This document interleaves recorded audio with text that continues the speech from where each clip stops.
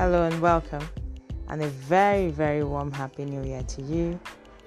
Thank you for listening to this podcast. I really do appreciate you, my listeners. And all I can say is that this year, 2022, will birth freshness, newness, and fulfillment of our dreams for us all. In Jesus' name. And for those who are non-Christians, in God's name. Thank you very much. I'd like to say that this year, 2022, I think that for Nigeria, it's a pre-election year. We've got elections, last presidential elections, early 2023, and this year, there will be a lot of politicking, a lot of campaign. In fact, analysts would say to you that if you're not careful, governance may take the back seat. And that's really what happens in Nigeria when there's a year to elections or when elections are drawing close.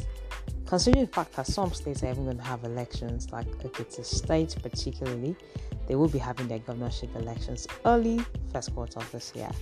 And, for those who are gearing up to be at the polls to represent, their parties as gubernatorial candidates for the presidential seat, there will be a lot of campaigning, a lot of cross-carpeting as well. People will change from one party to the other, everyone trying to seek what's favorable to them.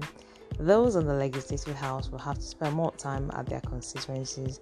For those who want to go back again or who want to go for a higher seat, it's going to be a lot of politicking. We can only hope that governance doesn't take the back seat.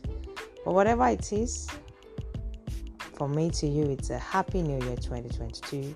We'll focus quite a bit on politics, commentary on politics this year, so that we can see the trend and analyze political atmosphere as it goes by. Thank you for listening to my podcast in the last 1 year.